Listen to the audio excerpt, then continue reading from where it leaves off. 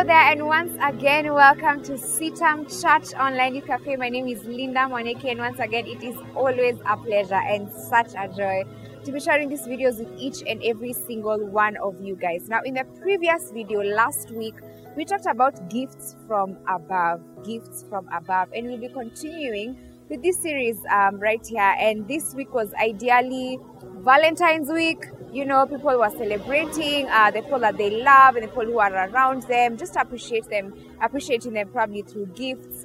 You could be watching this video and you also did the same, or you also received a gift from someone.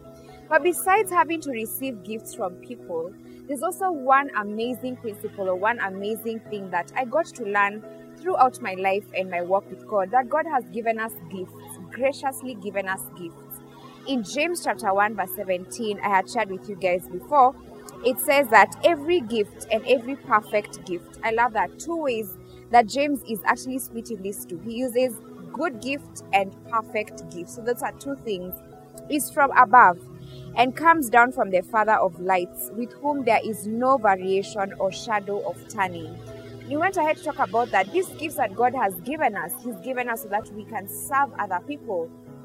You could be watching this video and you are a musician, you're a cook, you're a producer, you're an orator, you're an author. Whatever gifts that God has given you, that He has graciously given you, He's giving it to you so that you can serve others.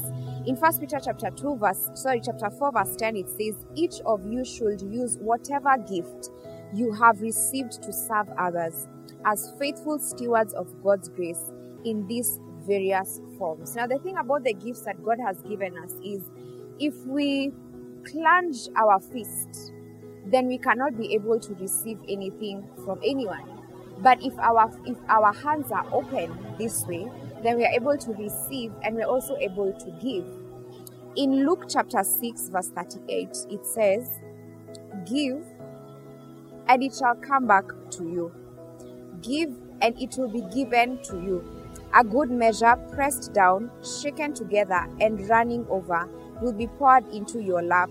For with the measure you use, it will be measured to you. So here God is helping us understand one thing, that the more we give, the more we serve others with what He has given us, the more we also receive from other people, and we also receive from God. So as we have celebrated, you know, this the month of love, and just thinking about gifts and receiving gifts from other people, I'm here to remind you that you have received a gift from God, and the gift that He has given you is to serve others, so that they too may increase in the expansion of the kingdom of God.